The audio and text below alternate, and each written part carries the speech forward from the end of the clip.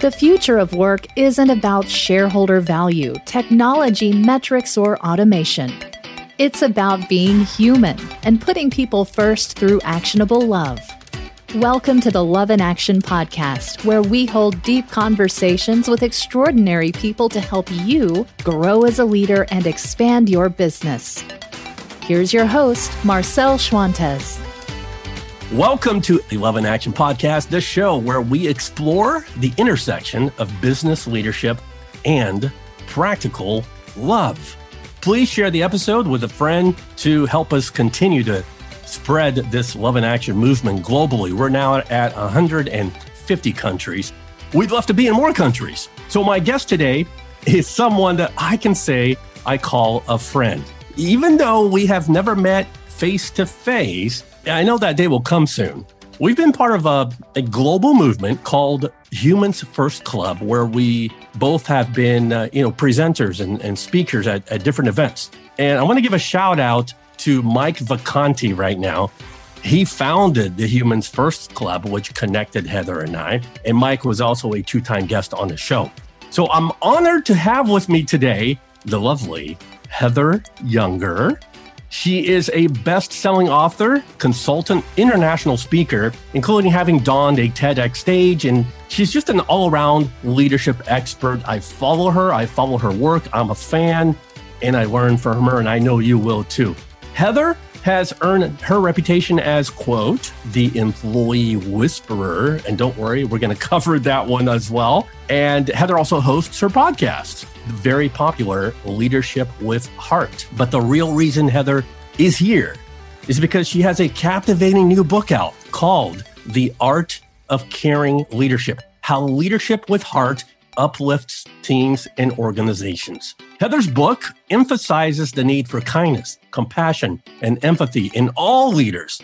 And listen, this is the whole reason why we have created this podcast, folks. It's to have a platform for people like Heather Younger to come and speak into our lives. Leading with care and love and compassion works. Heather Younger now joins us. She is here, and I'm so stoked that you are here, my friend. Welcome to the Love in Action podcast. That was an amazing introduction. Thank you for having me. This is going to be good. I just know it. Oh, yeah. It's going to be fun. And, I got to say, I'm relaxed because I know you. I've seen you. We've talked before. And sometimes I bring on guests and I have a little bit of a nervous edge because it might be somebody like, big name, Ken Blanchard, or Stephen M.R. Covey. And these people are like, in my eyes, they're the gurus that I have followed for literally 10, 15, 20 years. And I consider yourself a guru too, but I don't have that nervous edge around you because I know you. I consider you a friend. So I appreciate that. Oh, that's awesome. Oh, I love that. That's awesome. I think I have that effect on people, which is why I do the work I do. That's great. All right, let's dive in. And before we get into your book and your work, we start with this. You ready? I'm ready. What's your story? It's interesting. I think of this. So I started in law school. I'm a licensed attorney. Don't hold it against me. I just, after about 2 years, decided that wasn't the right track. And I just did kind of a series of large account management, customer experience. And I get to I work in these different roles in customer experience. And then I get to this organization where I'm leading customer experience. And I know when I join it, there's a merger taking place. And I anticipate that I may not be there long. Let's just put it that way. But I take it because I think my impact could be big. So I go into the role, and pretty quickly, like within about 6 or 9 month period, I see the culture starts to just go downhill because of this merger of 5 companies coming together, not just one, not just 2. And so I can see them as trust build. People have titles similarly, painfully similar to those who are actually at the current company. Everybody's afraid they're going to lose their job. And I feel my own self being drugged down. So I go to the head of HR and I say, listen, we have got to do something about this. Our engagement, our trust, it's just not great. And she said, you're right. You should go do something about that. And I was like, what? Like, I'm leading customer experience. I'm not even in HR. Like, why am I going to go do employee engagement? I'm confused. But it made sense because at that point, I'd already acted as kind of this culture ambassador. Employees would come to me off of different teams and ask what the truth is, what's happening with their management. And I would uplift people around me, giving them recognition, whether they're on my team or not. And so I did it. I took on the challenge and I created this employee engagement council. And pretty quickly, I saw we helped to do things like breaking down the walls of trust by doing scavenger hunts and other team building types of activities that brought people together made them more curious and not as much fearful. So that started to really change. It shifted kind of, I could see things changing, people talking to each other from the different companies. But the merger itself wasn't going so well. And there was a layoff, and I was one of the first 100 people laid off. And I realized though, in that moment, that no one was listening to the people, to the employees, the ones who are driving the business forward. And they needed someone to be the voice for them. They needed someone to kind of gather all the voices, give it to the leaders in a way that's synthesized, that makes sense to the leadership team, that they can go do something about in an actionable way. Action, I have an affinity to action. So that was a big one. That was kind of the aha for me. I realized I needed to be that person. I needed to be that voice for those who didn't ordinarily have a voice at the table, often felt like they were hopeless and helpless in a process, particularly relates to change and mergers. And then so voila, that's how my firm was born. And then all the work that came from after that. You know what's funny about this story, and it's a great story. Thank you for sharing that. I can't tell you how many coaches, consultants, leadership practitioners that I have spoken with and to, some that I've brought on the show, many that have not made the show, where leading or teaching people, coaching people to lead with love and care and compassion is truly a life's calling. It's not so much work as it is mission. And that's what I'm hearing in you. It's like I talked to somebody 2 weeks ago that we are in this space to end suffering in the workplace. There's too much pain, pain in corporate America, and largely, I think, and I think I'm going to touch on this later, because of the environments that we work in. It's just not conducive to feeling cared for. I mean, plain and simple.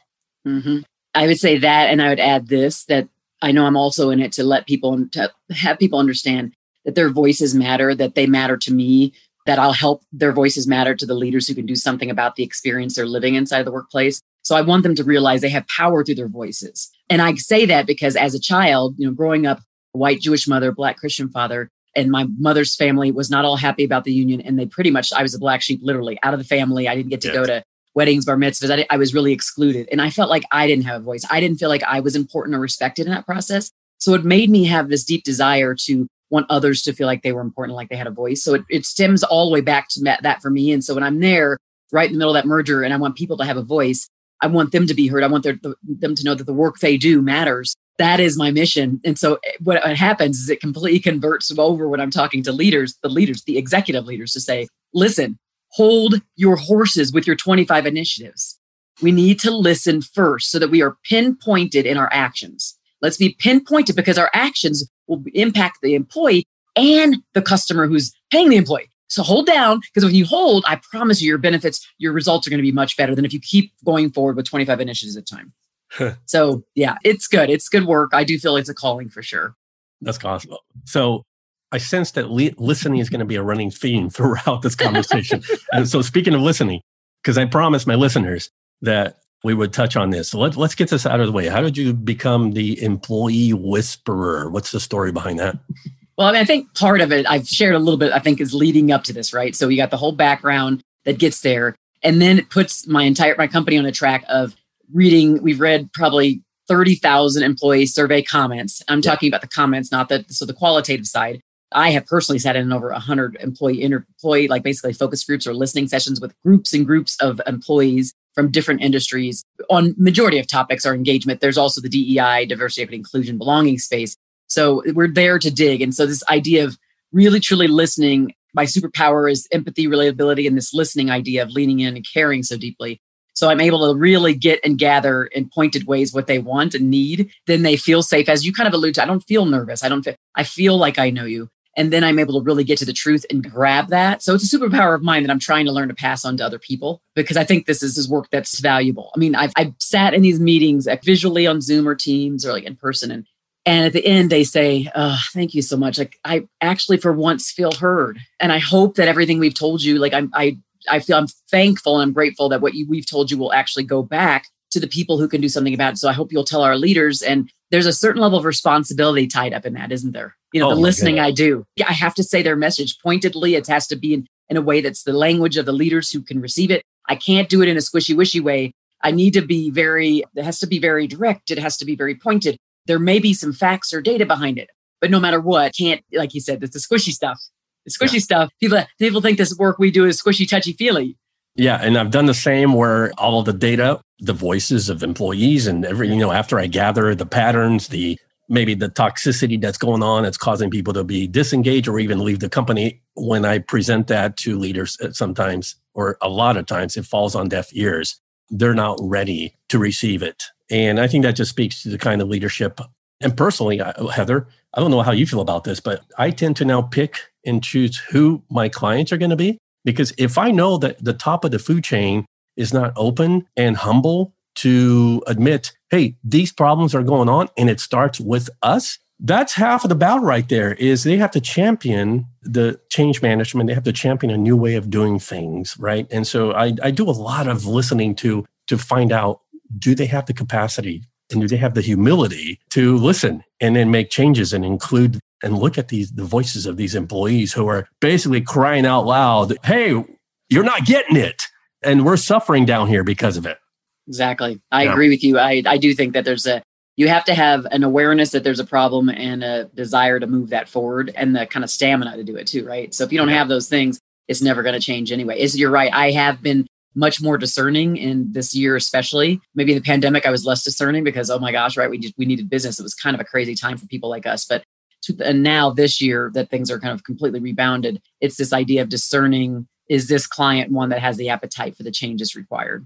Yeah. Let's talk about the book. And you found 9 ways that leaders can ensure all their employees feel cared for. You already mentioned, these thousands of data points that have come your way through these feedback forums, et cetera. But boil it down to, how else did you find out about these 9 ways?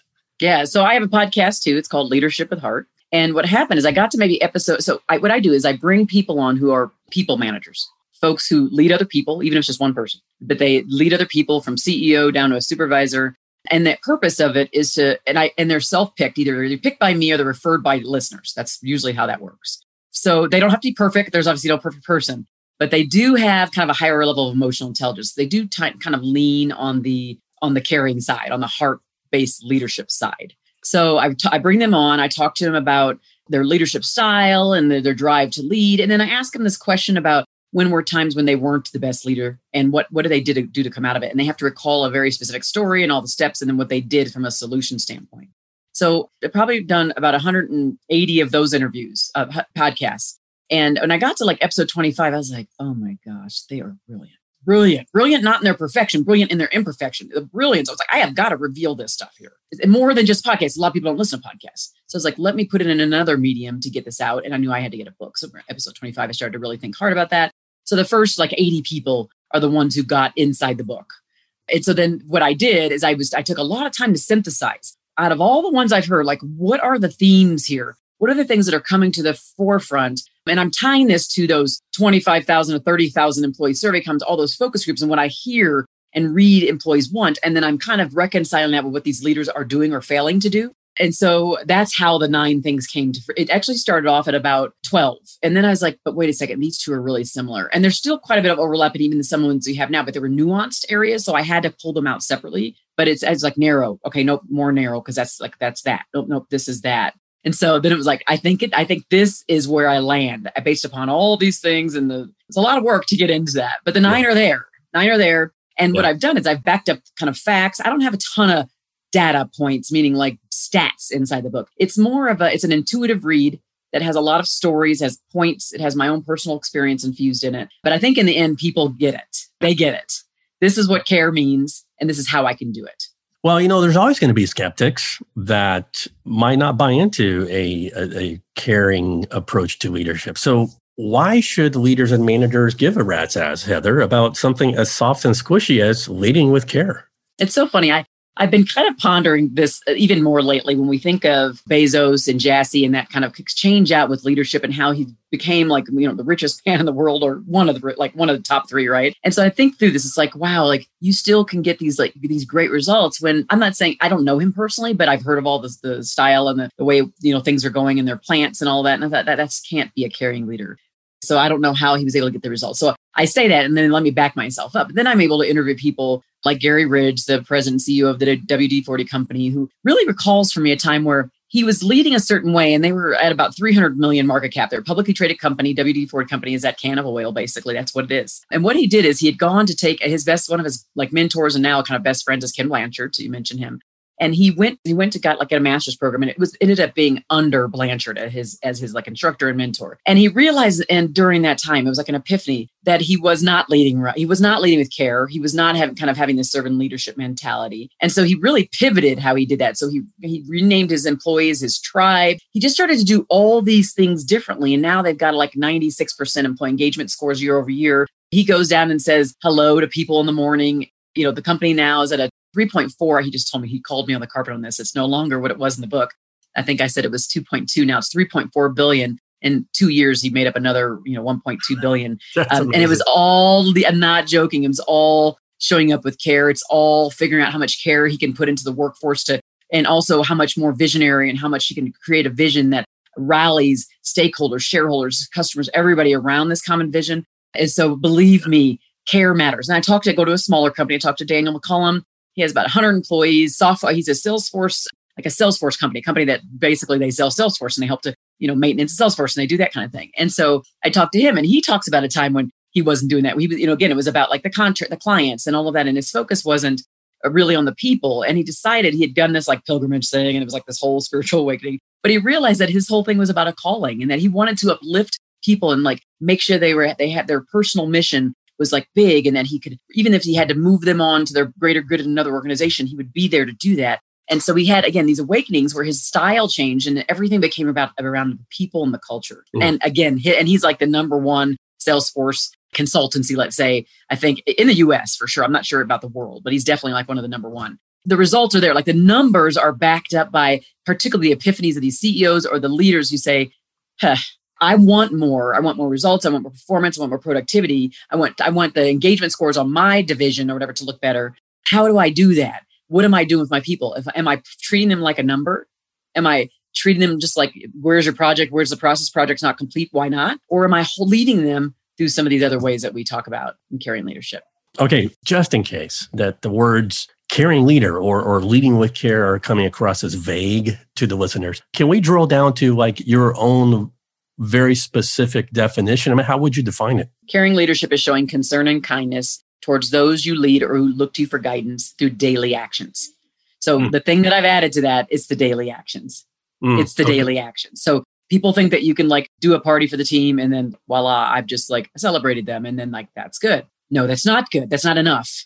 So it sounds exhausting to be a caring leader, but if you have 5 direct reports, if you pour more of yourself into them, more of your time, more of your focus and your effort into them, I promise you, your end result of reaching the project, improving the process, getting the number you want happens. But you have to show concern and kindness towards those you lead or look to you for guidance in very consistent ways and daily ways. Absolutely. Here's what's interesting to me, Heather. And I'm getting this from your book, but I'm going to speak to this as well. You say, and I quote, every leader thinks that he or she is a caring leader, and the majority want to be caring leaders, but most fall short of demonstrating that care in consistent ways. And I get this all the time with my clients. I mean, they're good human beings, Heather. They don't walk around or walk out the door, or these days, walk across your living room to your laptop, right? With the intent of making the lives of people miserable. I mean, they're good human beings, but what they think caring and kindness is, in their mindset, is more transactional. So you might hear things like, my employees are treated right, and I'm nice to them, and, I give them their annual bonus or celebrate their birthdays, or, if you're back to the office, you may hear, I bring them donuts in the morning, right? And so through all my coaching sessions, I'm beginning to realize that their idea of caring is more at the surface level and maybe more of a checklist than a way of being, than a true caring mindset. So I've been inspecting this in my own, as I try to figure out how can I coach these leaders better. There seems to be a fear for them to want to go deeper with their employees, to learn about their needs, their interests, their struggles. It's just messy.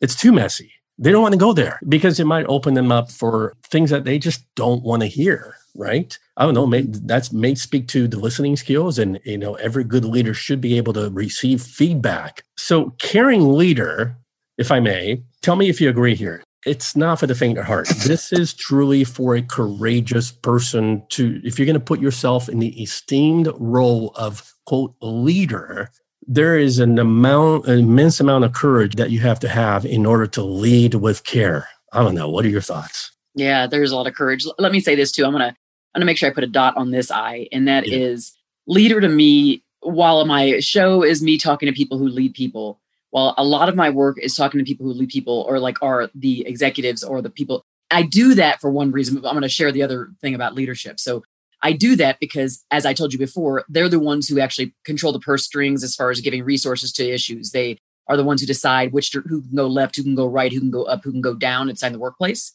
So, or even inside the home. I mean, anywhere, right? Inside the community. Like the people with the titles are the ones who usually are the ones with authority who can actually make the decisions. So it's the reason why I focus so much on that. Having said that, if you're listening to the show and you do not have a manager title, I want you to know that caring leadership is still your responsibility, because it's not about, I say it's, or those who look to you for guidance. So what I mean by that is you're in the grocery store and someone goes, oh, excuse me. Let's say it's an elderly gentleman. And he says, oh, I can't find this. Can you help me?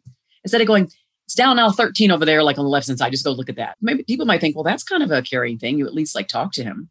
Well, why not walk him down to aisle 13, walk him down to the area and say, here it is, sir, and grab it and give it to him. Caring leadership is taking the daily actions, but it's also going a little, you don't have to have a title. That person looked to you for guidance.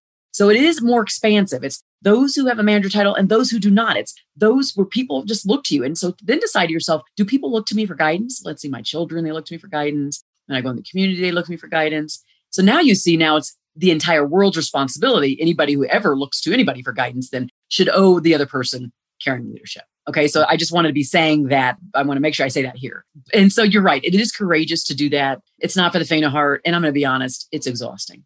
So like I'm saying this because this is how I lead. So I've chosen to lead. I've chosen to lead this way because of my childhood story, right? So it's been a mission. So it keeps me going because it is a mission. But it's exhausting to be completely, because in order to be a healing leader, you really have to create the safe space. You have to lead the whole person. You have to lean in and listen deeply. If you don't want them to tell you, like, go too deep on a story, you ask open and close-ended questions. Ask them a question, an open-ended question when you want them to tell you the whole story. Once you've heard enough, start asking more pointed, close-ended questions. And then you get them to start only giving you yes, no answers, more pointed answers. So now you can help them solution if that's what they need, but also asking permission to solution with them. It just takes a lot of effort to be good at this. It takes a lot of focus, a desire to lean in, and also there's a lot of selflessness to be a caring leader. So as I say that, well, I know we're going to go into some chapters, so I want to make sure I'm not saying bleed all yourself out and have nothing left for you. I'm not saying that. I'm just saying know that faint of heart, the courage, the pouring yourself into your people, it takes energy and you have to have a commitment. Absolutely. And I always borrow this from the great leadership guru, Tom Peters, who now says the soft is the new hard. And what he means is soft skills is the new hard skills.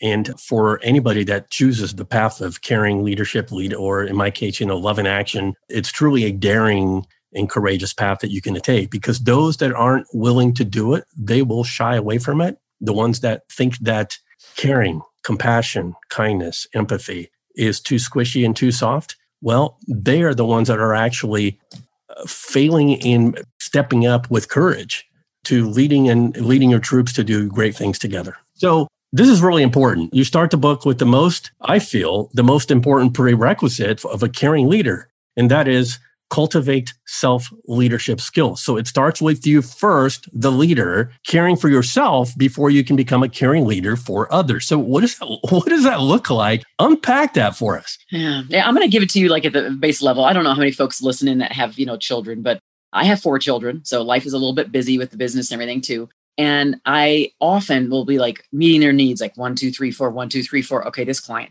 1, 2, 3, 4, 1, 2, 3, 4. Oh, my husband, did I tell you that? I'm married. 1, 2, 3, 4, 1, 2. Right. So I'm just like meeting. And all of a sudden I get depleted. And then I'm getting a little irritated. And now, like anything they ask me, I'm like snickety.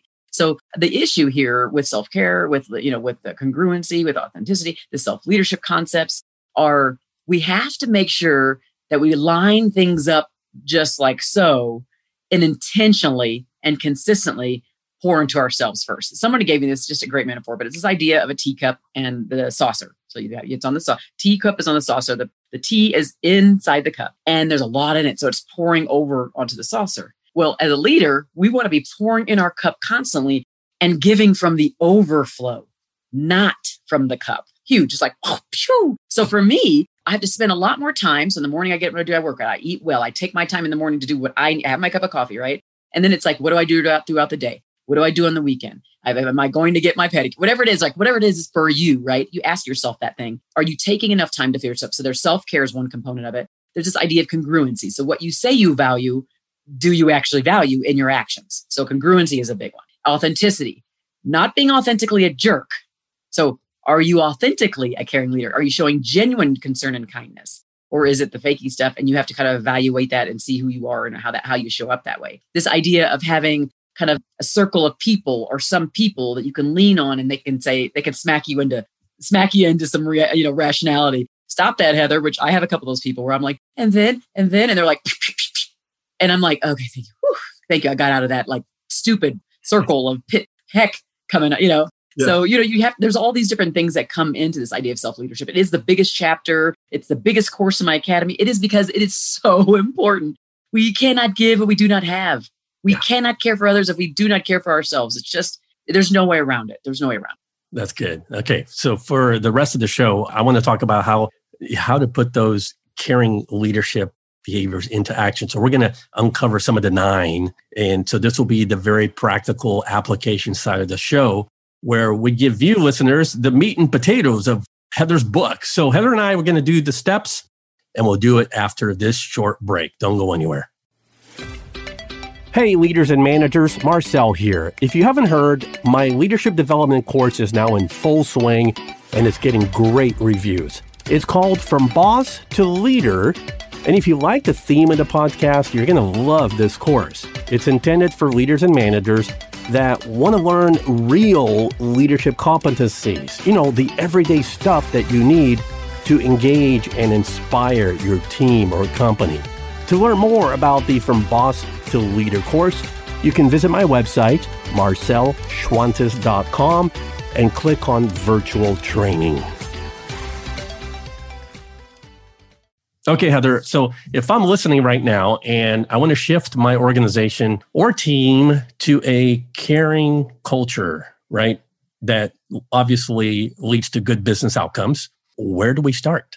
Caring culture. So, I think the biggest thing, here's what I would say as a people manager. The number one most important thing you can do is to spend time with your people, one-on-one, in a consistent way.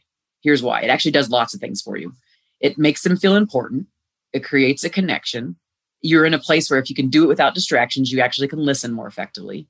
So if you can create the one-on-one time with them, you set it up in your calendar. And I had a cadence of doing this a lot particularly when I was in a larger workplace and had more people reporting to me. Every single one of my direct reports at that time, I think I had like 5 or 6. Every week I set up a meeting. Now, sometimes I had to cancel because there'd be an executive leader that would pull me into something else. But then I would go in, come back to my meeting, and either I'd reschedule, I already had the next week, but I would stop into the team member and say, I am so sorry. Like I had to, do that. Is there something like anything else, anything you need from me, something to help move the ball forward for you, anything that you need? So I'd always, even if I had to cancel, I'd always stop in to make sure I was there for them in the moment for whatever they need. Because I was really hard to get a hold of. Most of us are, right? We were at that director or above level. You're like moving quickly and zillion meetings. So you have to make sure you're there. If you had to think of like the one takeaway, if you don't do it now, make sure you put on your calendar 30 minutes with each person. And here's the other thing I would say. You could do, if you want to play it right and you really want to be smart about this and get the most out of your team and get more results, more productivity, project timelines being hit on time or ahead of time, it would be to meet with them, let's say 30 minutes on projects processes and do like a 15, 20 minute check-in. That's all about them, just them, no projects processes. And in fact, you say like, unless it's like so urgent, it's on fire, they have to talk about it. Yeah. You're not talking about it. You're only talking about how are you, like, how are we moving towards your goals? What's going on with your career? How are you feeling right now? What's in your way? So those are the things you're going to be doing, but you do it consistently. If you have that cadence, you are going to see way better results than you are today. So that right there is a caring thing that you do. It's not just like, for me, it's not obviously the end goal is not the result because that's, again, I'm leading with love. But if you feel like you do care, but you're not taking the right steps, that would be a step you would do. A very important step. As we talk about listening is what's important for listening. In order for it to be effective, it has to be bi-directional. So it's not just you sitting and listening. It's you asking the right questions. It's a going back and forth thing. It's a dialogue that's happening. Most people think listening is just shutting up, but not always. In fact, the most effective listening is asking the right questions, open and closed-ended. So those types of things would be important because people start to feel really heard when you ask the right questions and then you summarize what you heard to them and the actions you plan to take on their behalf. And then once you've taken that action, you come back to them and you say, listen, thank you so much for sharing that in that meeting. It was spot on. And I went to so-and-so and so-and-so and so-and-so, and here's what we came up with. And we're going to make this change. And it's all because of you. So thank you so much for using your voice. Like powerful, again, tiny, like not earth shattering, but if you're in the moment, if you think about this, I always say like employee experience, customer experience, they're all the same. They're all about processes. So we put processes in place. So you know there's a cadence for this and a cadence for that. But in the front end, the person experiencing that process feels really good. They feel the care because you have been thoughtful enough to put the process in the background. Okay, of all the 9, is there one that really floats to the top that you would say, okay, and maybe you've already answered it, it might be the listening culture or perhaps psychological safety, but is there one that floats to the top that leaders right now that you can say, if you're going to start with a caring organization, this is where to start? Here's what I would say. You got to start with you first. So that's always going to be, so self-leadership is there for a reason and that's got to be there. And so you got to focus on you, filling you up, learning, training, developing your brain, reading books, listening to podcasts like this one. You got to do this. That's first. So that's first. That's first. The second one, as it relates to others, is listening.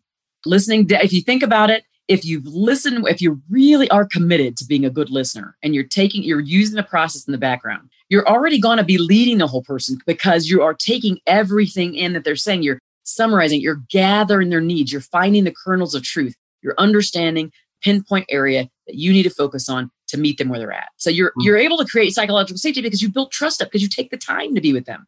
You're right. You're able to help them build resilience because you took time to be with them. So you know their issues, so you can help them through it. So I think that listening would be the thing that would boil up aside from this idea of self-leadership. Yeah. Okay. So I've asked this in the past to other guests that provide me with great practical advice that can be implemented, but then there's barriers to those things, keeping those things from happening. So in the case of caring leadership or a caring organization, what would you say are some barriers that stand in the way? So here's the thing. In order to be a caring leader, have a caring organization, caring organization is made up of caring people. Organizations are just corporate entities with walls if you have a building, and they have like legal instruments. So organizations are made up of people. The leaders inside of them are the ones that should be showing care. And the things that get in the way of them are, if you want to care, you have to have awareness first. So you have to know you've got an issue. If you don't think you have an issue, you're not going to change and everyone should be showing caring leadership. You're just not. If you feel like there's a hole, then there has to be this willingness to fill the hole. So you have to know you have the hole, you have to willingness to fill the hole, and you then have to have the stamina to see it through because it's not going to happen overnight. I guarantee you, I've had people who've gone through, let's say, employee engagement cycles, and we do the whole listening process. And we take them through the process and they're like, okay, so like within 6 months, they're like, so what's going on with our engagement? We're like, you're not going to see that in 6 months. You may see some little low-hanging fruit, little anecdotes, but you're not going to see the numbers change. So maybe year 2 or 3 really change. So that would be the biggest thing is people having this idea that they're short-sighted, they have a lack of self-awareness, or they have a desire to really have the stamina to get through it. Those are the barriers. That's good. Okay, so chapter 10 of your book is the ROI of caring leadership. So I want you to uncover what that is, sort of like as just to boil it down to if you're a champion, or even if you're not, and you're still on the fence, what is the ROI of caring leadership? Again, the idea of the ROI is really based upon, it connects directly to the things we think we value. So as we think of diversity, equity, inclusion, let's just get an example. And we say we want a more diverse and inclusive workplace. How do we get there? Do we get there through the numbers? Do we get there because we sell more? How do we get there? We get there by leaning in, creating safe spaces, psychologically safe spaces where people feel free to speak the truth. We get there by leaders who pay attention to their people, are very intuitive about what their needs are, and seek out to meet the needs. So you don't get the DI. Let's say you're looking at sales and you're like, we really need to drive our numbers up. But we have people who are exhausted at work, right? The pandemic, they're exhausted, Zoom fatigue. There's all these things that are going on with the Great Resignation. How do you get people to want to go over and above in an environment like that? You think you do it by paying them more money? In some ways, that is a yes. So yes, bonuses will motivate, right? But money's only going to take you so far. Do they feel like they're on a mission that is bigger than themselves? do they feel like they're involved in meaningful work? And if the answers to those are no, the money's only going to take you so far. It's not going to last. So the ROI is tied directly to these other things. Money's important, but once you get past a certain mark, let's say like $70,000, money is less important. Now it's about, do I feel cared for? Do I feel unique? Do I feel like I stand out? Do I have a path forward? Do I feel like my work is meaningful? There's all these questions that they're asking themselves. And now they're asking themselves even different questions like, did I even feel safe to begin with? I feel more safe at home. Do I want to go back there? Did they ever make me feel safe? Can they make me feel safe again? So they're asking different questions now. How can you answer those for them in advance in a real methodical way that makes them feel the care that you have for them? So I'm thinking right now that the pivot is, well, think about how you can go from what used to be normal to now what can you create as a new normal that's going to be empowering to your employees, where people feel heard and they take ownership of their work. And yes, they are still accountable because they have to provide results and they have to provide high performance, right? But they have the environment and the conditions are set in place for them to do that, to perform at a high level. But at the same time, they're not losing their sanity in the process. Exactly. Yeah. I mean, I think that, I'm not even sure I guess it is a new normal in that way, right? When we think about, the changes, I wish I had all the answers, right? For people like us, we have to keep up on this stuff. So like this, it's like, because the change is happening so quickly. And so for us to be, real true advisors to people, we have to constantly be with the people, with the team members. We have to understand what's happening in their lives and we have to ask the pointed questions. And so just, keeping in mind that listening is not just about listening in silence. It's asking the right questions. And it's about not being, it's what you talked about earlier, Marcel, too, is this idea about not being afraid, being courageous as a leader to go deeper, to take that step deeper, to ask 2-3 questions in when you're not prepared to ask that.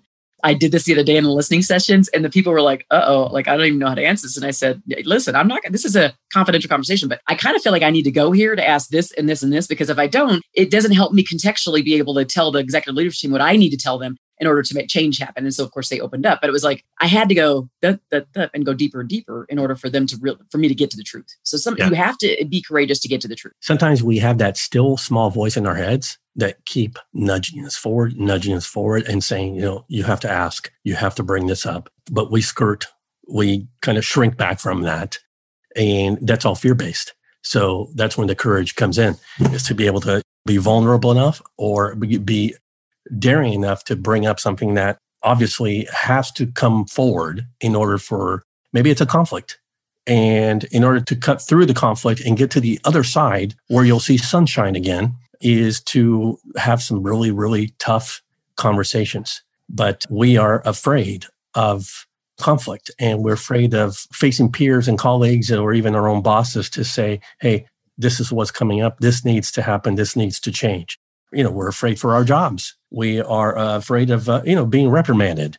And, we're afraid of our own imposter syndrome, if you will, right? What will happen if I actually come forward and maybe express something that is truth and it needs to be spoken out loud, but nobody's doing it? Well, what happens if you are the one that decide to one day, okay, if nobody's bringing this up, I'm going to do it. And chances are that if you do it in courage and not out of fear, good things will come out of it rather than those lies, those scripts in your head that say, don't do it because you're going to lose your job, or don't do it because you're going to be demoted, etc. So that's just my own thoughts.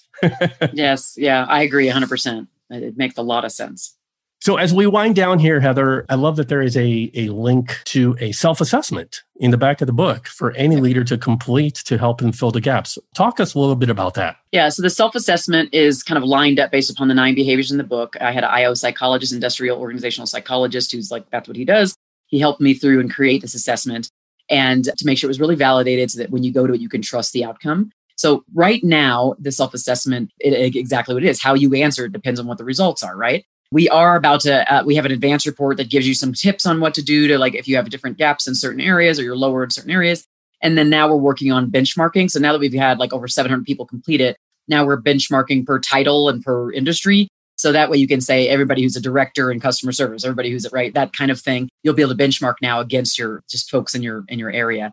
So those are all really valuable. I wanted to do that. I wanted to make sure the book had more, that it was more than just a book. We have a whole caring leadership ecosystem we've created that has a self-assessment, a community with community calls, and a caring leadership academy, and all of it, it's there. And we have caring leadership coaches that can help you. So I created this entire thing because I didn't want it to stop there. I wanted you to have a support mechanism that said, I know I can't do this alone. I know it's a journey, and I want to just put a whole bunch of heads together to be good and to stay on this journey in the strongest way I know how. So that's the strength, I think, of the Caring Leadership Framework, is that it has a whole support system behind it. Fantastic. So before we come to a close, is there any question I should have asked but didn't that is really important to this discussion? I don't think so. I don't think there was a question that you asked. The only thing I would say is this, just to kind of recap this, that caring leadership is showing concern and kindness for those you lead or who look to you for guidance. Remember that. And in daily ways, taking the daily actions to show that. Each and every one of us has the power to do that for one another. If just imagine the ripple effect that would happen if we all showed care daily to those who look to us for guidance, who are in our circle or in our space, what the world would look like. There'd be a lot less pain. So I just invite you to that. Absolutely. It has to be actionable. It has to be consistent. So it has to be daily. All right. So we bring it home with 2 final questions. Personally, Heather, what's really tugging at your heart right now that you would like us to know? There's so much pain in the workplace because people aren't listening. So people don't feel heard. People don't feel important. So the thing that's tugging my heart is just the fact that, there are a lot of leaders who aren't getting that. They aren't understanding that. There's so much they don't know about their businesses because they don't dive in. They don't get in the trenches. They don't stay with their people. They don't get with their people hip to hip. So that's the one thing that's tugging my heart is just, I would wish that more leaders would do that. Heather, you get to close us out your way with your final statement, or if you want to have a mic drop moment, it's all yours. Oh gosh. I don't know. I believe in every person's ability to change. And so just know that if you hadn't done this in the past, or this sounds a little foreign to you, that you do have the ability to take the next step and change and be that caring leader. I think it's in every person, but it's all about the awareness and the desire to make the change. Yes. All right. If people want to connect with you, learn more about you, where can they go? I would say to go to caringleadership.co. That's probably the best place to go, where you can see the community. You can access all the stuff I talked about. And of course, you can find me on LinkedIn. That's probably the platform that I'm on the most. So LinkedIn, and just go to Heather Younger. You'll find me there. It's been a blast. I knew I was going to have fun. I did. And I learned something from you, as I always do. So really appreciate you hanging out with me today. Oh, I loved being with you too, Marcel. And of course, I always learn from you and everything you put out there. So thank you for all the work you do. Awesome. Join the conversation and comment on this episode with hashtag LoveInActionPodcast. And look for my show notes on my website, marcelschwantes.com. I will include Heather's contact info there for you to connect with her. Thank you for listening to the show. If you enjoyed today's episode, please share it, subscribe, and leave us a review on Apple Podcast. Doing so will help more people to find the podcast so we can keep spreading the Love in Action movement. Until next time, don't forget, the future of leadership is love in action. Believe it, practice it, and be convinced.